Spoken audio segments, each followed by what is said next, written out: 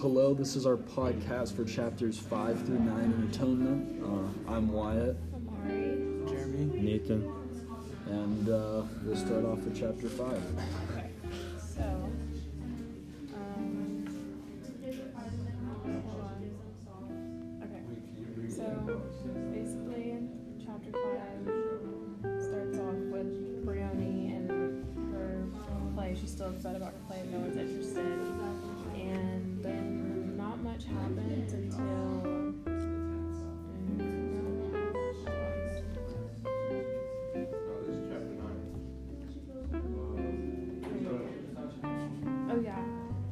Paul Marshall comes into the house and he starts to have he has a daydream or a flashback of him having drinks with Leon and Cecilia. And this part was really weird to me because he ended up having too much to drink and he gets drunk and he lays down. And then he starts to have flashbacks of his younger sisters. He has 4 younger sisters. And he starts to basically fantasize about his younger sisters, which I thought was weird. Yeah, that's This book, this chapter. Yeah, and then he woke up and he heard the twins' voices, so he went to go down the hall to the nursery, and then that's where he went to Lola. And then I couldn't tell if he was so he told Lola that she reminds him of his younger sister, and I couldn't tell if he was being weird or not, but it's weird because considering the way he thinks of his younger sisters, that's really weird. Yeah. And then they started, he complimented her, she complimented him, and then he gave her chocolate. And I started to think that the chocolate symbolizes something, he's handing out chocolate to all, the females. Him giving his love through chocolate to them. Yeah, it's like a messed up fantasy. Yeah, it's really weird. But yeah, that's pretty much. Yeah, I agree with that. Yeah. It was a very odd chapter. Yeah, he has a dirty mind. Alright, chapter 6. Chapter 6, basically, this entire chapter was between the mom having a migraine. She was in bed. Pretty much thought about a bunch of things, like her children and how they kind of not failures, but they're kind of Just worried for them. They're not doing anything for them. She also kind of thinks about her sister, the one that had the breakdown in the kids. And I said is the migraines they have during this whole chapter represent the pain or the struggle of being basically a single mother with no hope. I said about the migraine, I said that she's always worried about everyone but herself. And she was that's where I thought the migraine came from. She was too stressed and she used to start worrying about herself. Wait, is it Emily? That's not their mother. Emily's their mother. I was so confused. Emily's her mother. Is Emily the aunt of the cousin? Emily's. Yeah, and then her sister has Jackson and Those are the cousins. That mom's out of the picture, correct? Okay, alright. I thought I wrote everything wrong then.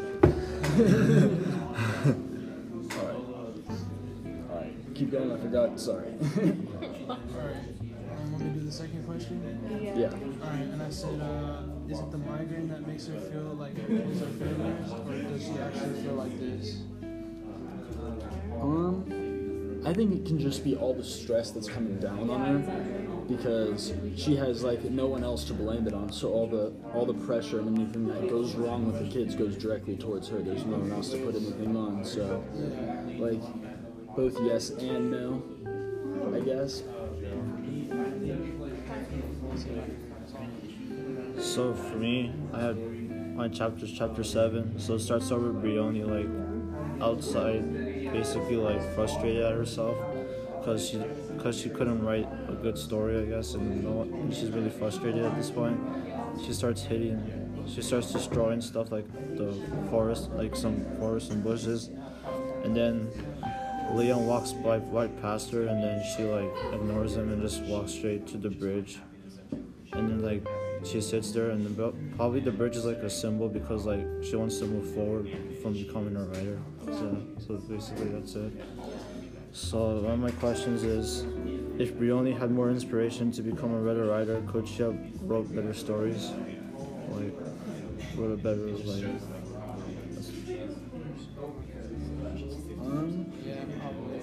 Yeah, I would have to agree with that. Yeah. So you have to work with what you're given. Yeah, what she's given, yeah. And then my other one is, does the feeling of really not being able to become a better writer indicate that she wants to move on or still wants to improve her skills so she can become a better writer? Say it again? So it's like, so does this feeling of really not being able to become a better writer indicate that she wants to move on or she still wants to improve her skills? I don't think she wants to move on, but she really has no choice. Because like she's only so old, so it's not like she can really believe in herself that much. Like she kind of relies on her family, and they're not doing much. So Yeah. I feel like she has no choice about to move on, but she doesn't really want to. Yeah. And I that's think it. her family hating on her is giving her no choice but to move on. Yeah, I agree with that, yeah. Her family's giving her a return. And that's all I have. Alright, so for chapter 8, it starts off by Robbie acting like a weirdo, thinking about Cecilia, and then swimming in the fountain. Or not swimming, but they got undressed to go look for the broken parts in the fountain.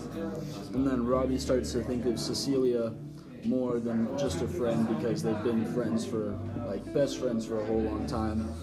And he's starting to get attracted to her because she's starting to become more of a woman. Yeah. Ew. He then decides that he wants to show how he feels towards her, but he feels like telling her in person would be the wrong thing or too fast to do, so he decides to write a letter and what?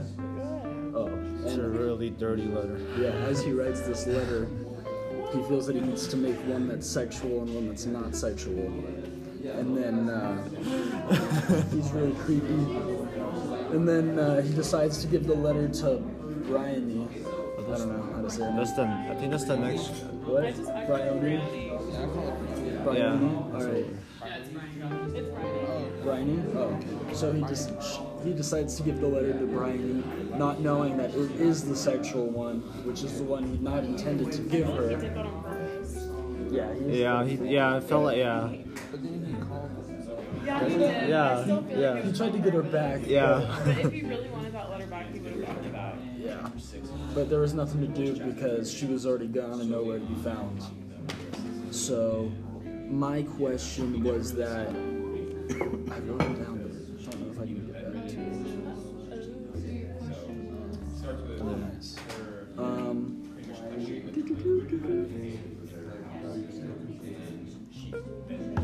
My question is, why do you think that Robbie writes two different letters for Cecilia? I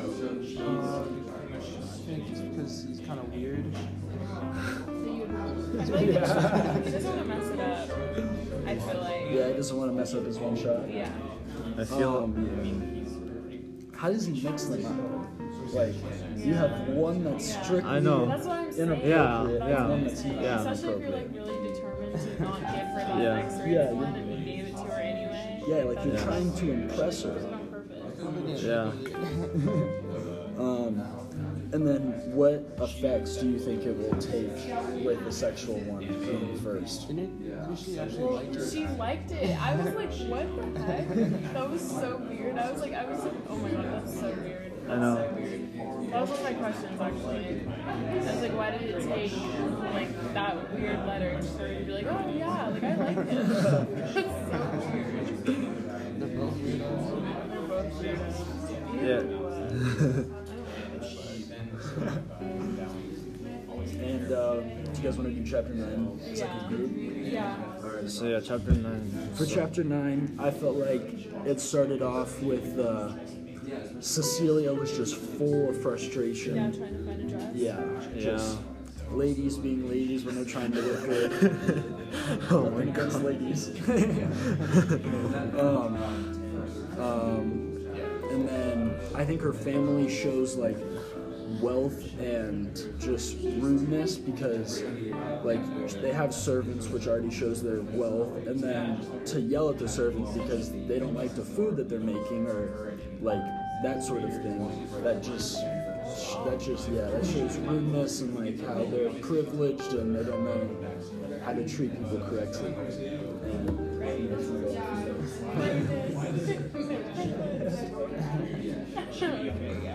You don't yell at somebody that works for you.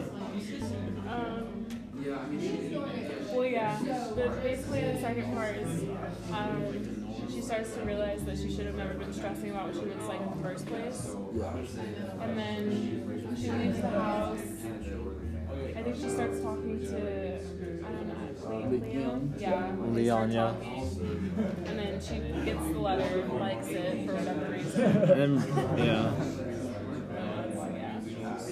And she sees that it's not, as soon as Brian gives it to her, She just runs away. She's like she doesn't answer anything. Doesn't she ask her how, if she read it? Like, And then she doesn't answer did she anything. read it? yeah. And then she tried to keep questioning her, and then Paul walks into the house and starts talking to the guests, and she's like, oh my gosh. He's like, this dinner is gonna be amazing. Yeah. Okay, yeah. Do you want to do like the part 2 of the essay? Like where we have to do the analysis questions? Oh yeah, sure. We can just talk about one each. Yeah.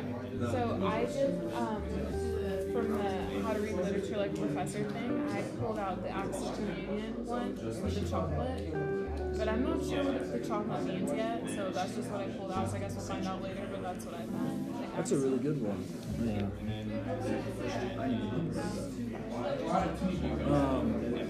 This is kind of a strange connection, but for TV or a movie to the book, I felt like Mike was a very good connection because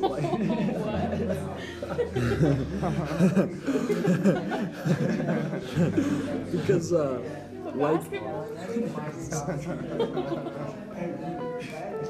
just listen. I thought it works. All right, because Mike, who is a foster child, who has dreams of becoming something that he knows that he thinks can't happen, and then one of his teammates adopts him to show that father figure in his life because his parents made that mistake of not giving him one. Just like Emily takes control of her sister's mistakes because she can't handle it. I don't know how you came up with that. I understand. Were you watching this movie when you were writing this? No. I want to watch the movie though. It works. Yeah. Do you guys have a? For me, I chose it's a symbol from How to Treat Literature Like a Professor. For the symbols, it's the bridge where she's sitting down and thinking that she'll have hope and probably move on, like from a. So if she walks Like straight, one side of the bridge to the other. yeah. Alright, so I use Hamlet because she like mentions Hamlet. What? Alright, and I also kind of use chocolate for Acts of I don't know if it was for accident. I just use chocolate. Oh, okay. Oh, as a symbol. Yeah. There's like another thing, but I don't have all the pages out. Oh.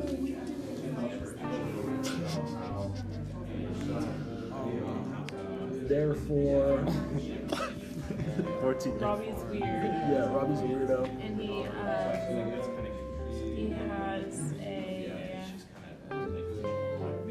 Not He only has a an strange mind, but also an a impenetrable liking for Cecilia. and his younger sisters. And you, that's actually really cool. Yeah. And it's out of the norm.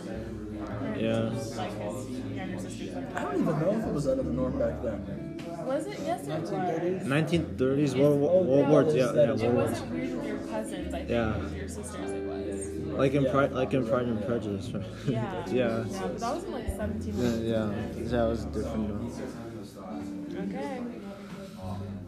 So, In conclusion, I think that these chapters 5 through 9 were very strange.